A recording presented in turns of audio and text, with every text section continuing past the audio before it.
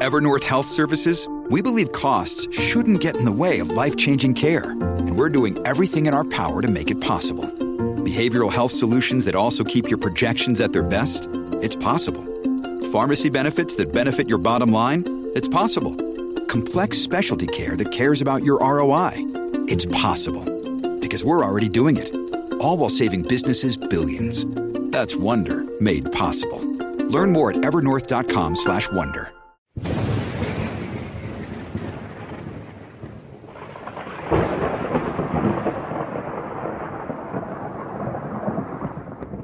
People often opine about the agenda of the present people running the Vatican. Some say it is to create a perpetual sense of revolution in the Church, with a constant attack on the sacraments, sacred tradition, the liturgy, and those aspects of the faith, while others suggest that the agenda of the Vatican today is self-aggrandizement and the politics of a sort of false humility. I think both of those miss the mark, though they do contain aspects of the truth. The agenda of the present pontificate was laid out in Laudato Si', and frankly, people need to read that document so they can know it.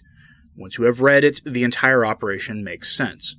For example, people don't understand why figures like Paul Ehrlich, the author of the famous book The Population Bomb, which has long been discredited, and Jeffrey Sachs have been constant figures at the Vatican, attending climate change conferences, the Amazon Synod, and even in personal meetings with Francis. Why has the Vatican hosted UN events that weren't peace conferences, but were environmental conferences, attended by figures who oppose the Church's role in maintaining traditional morality that stands in the way of the agenda of power-seeking of the United Nations? These are good questions, but they get answered once you understand that Laudato Si' was the real roadmap for the pontificate. Today's story is an example of this. Jeffrey Sachs is one of those figures who should only be visiting the Vatican if he wants to repent and seek aid in converting from the Pope. Being a man of incredible public stature and international importance, I'd not be against him getting private audiences for his conversion, but that's clearly not why he's been a regular visitor to the Vatican. On Valentine's Day of all days, the story broke that Sachs is functionally trying to buy the allegiance of the Vatican, with the offer of making a gigantic source of funding available to push Francis's Global Education Compact. The money is sourced from the Gates Foundation, Chinese investors, and other groups tied directly to the population control agenda that Sachs is widely known for. Today's story comes from LifeSite News. Headline: Vatican urged to partner with top population controllers on Pope's Global Education Pact. Will Pope Francis's Global Education Pact for a New Humanism mobilize funding for population control? Yeah, that's the world we live in now. Let's get into the story, and then I'll tell you a bit about Catholic history that this seems to be mirroring. From the article, quote, American economist and population control proponent Jeffrey Sachs has announced that potential funding partners for Pope Francis's May 2020 Global Education Pact to create a new humanism, including U.S. billionaire philanthropist Bill Gates, China's wealthiest business magnate, UNESCO, and other United Nations agencies, and the Islamic Development Bank. A key means of population control for Sachs and several potential funders is education. It is also the preferred method of population control for Bishop Marcelo Sanchez Serrando, Chancellor of the Vatican Academy, where the announcement was made. Speaking at a Vatican workshop on the Global Education Pact hosted by the Pontifical Academy of Sciences on February 6th to 7th, Sachs said he had spoken with some of the world's wealthiest people and is confident that an estimated $26 billion a year education fund can be secured. End quote. Yes, that amount of money will be every year. Remember that moving forward. And yes, their preferred method of population control is pushing the kind of education on your children that in a sane world would be left entirely to the parents. By giving them access to your children, they can push their weird sexual morality agenda on your children and on children in the poorest countries that fundamentally violates the faith. Especially in the poorest countries, as we'll see. This is insidious and, frankly, not terribly surprising. Sachs revealed his list of major donors. They include donor governments, most likely Canada, China, and the United States, as well as the European Union. Major philanthropists like Bill Gates, Jack Ma, Mukesh Ambani, the Islamic Development Bank, UN agencies like UNESCO, UNICEF, and others, the International Monetary Fund or IMF, the UN Secretary-General's Sustainable Development Goal Advocates, the Global Citizens NGO, and something ominously called Youth for the Future. $26 billion a year is no small chunk of change, even for the Vatican. There is a myth that the Vatican is sitting on a giant reserve of liquid assets, and that's simply not true. The Vatican has a budget similar to that of the Archdiocese of Chicago, which is one of the wealthiest dioceses in the world, if not the absolute wealthiest. In 2018, Chicago made public their total budget of about $3.7 billion. Again, that sounds enormous, but Chicago is an enormous diocese with enormous influence and a lot of responsibilities.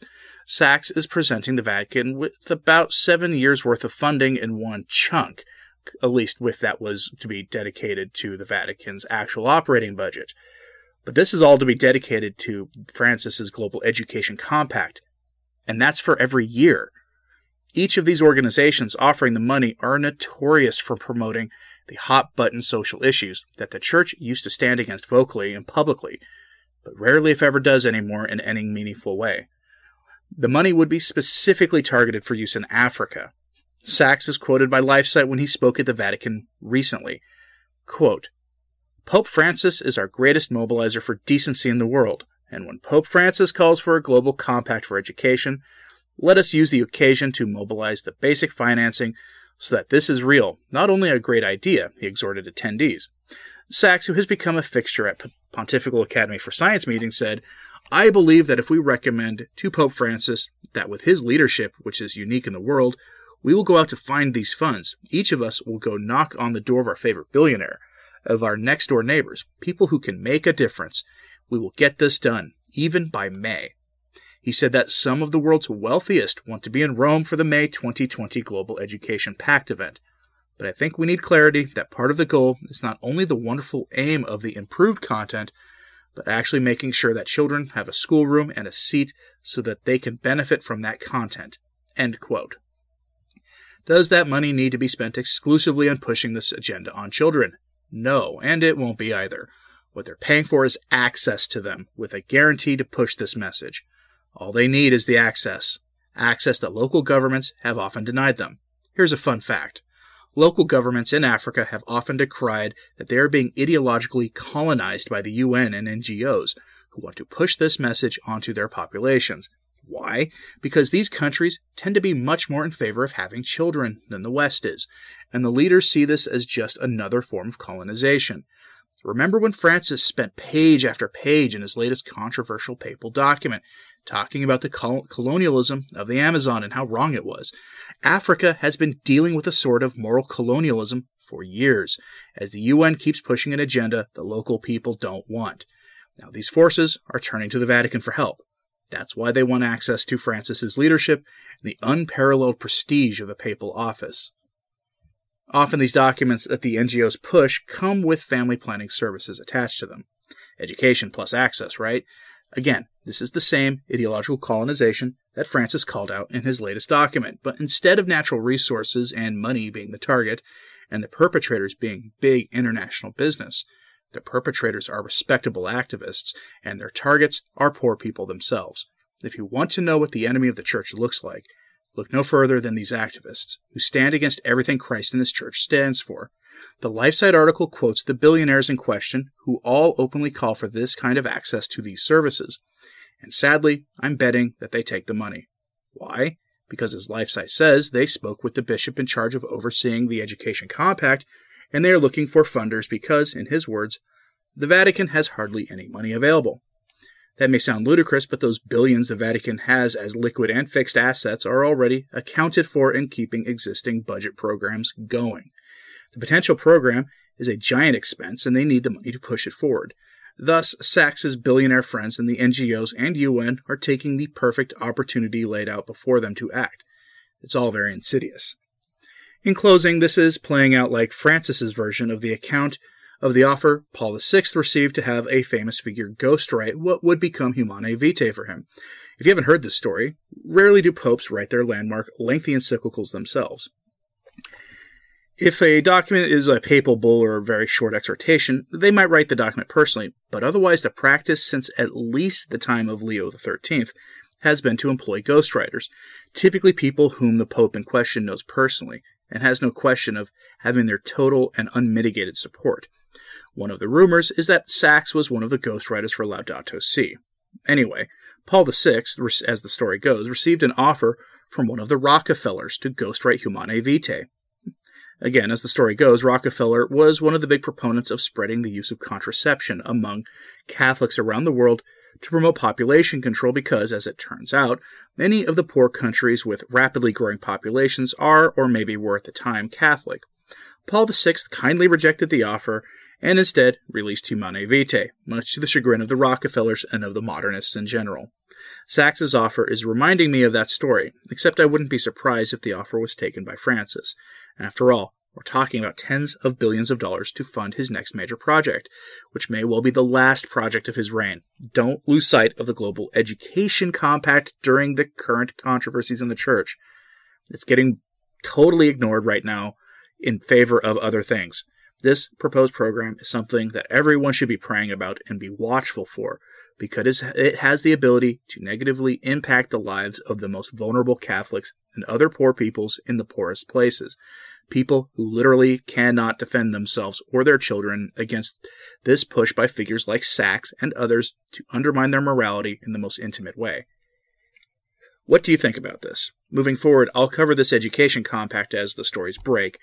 It is the next big push in the Church, and I've said for almost 2 years now that the Sustainable Development Program of Francis is what you need to keep an eye on, and this Global Education Compact is part of that. But let me know what you think in the comments, and please keep praying for the Church now more than ever. Thank you for listening and for your support of this channel. I'm Anthony Stein. Viva Cristo Rey.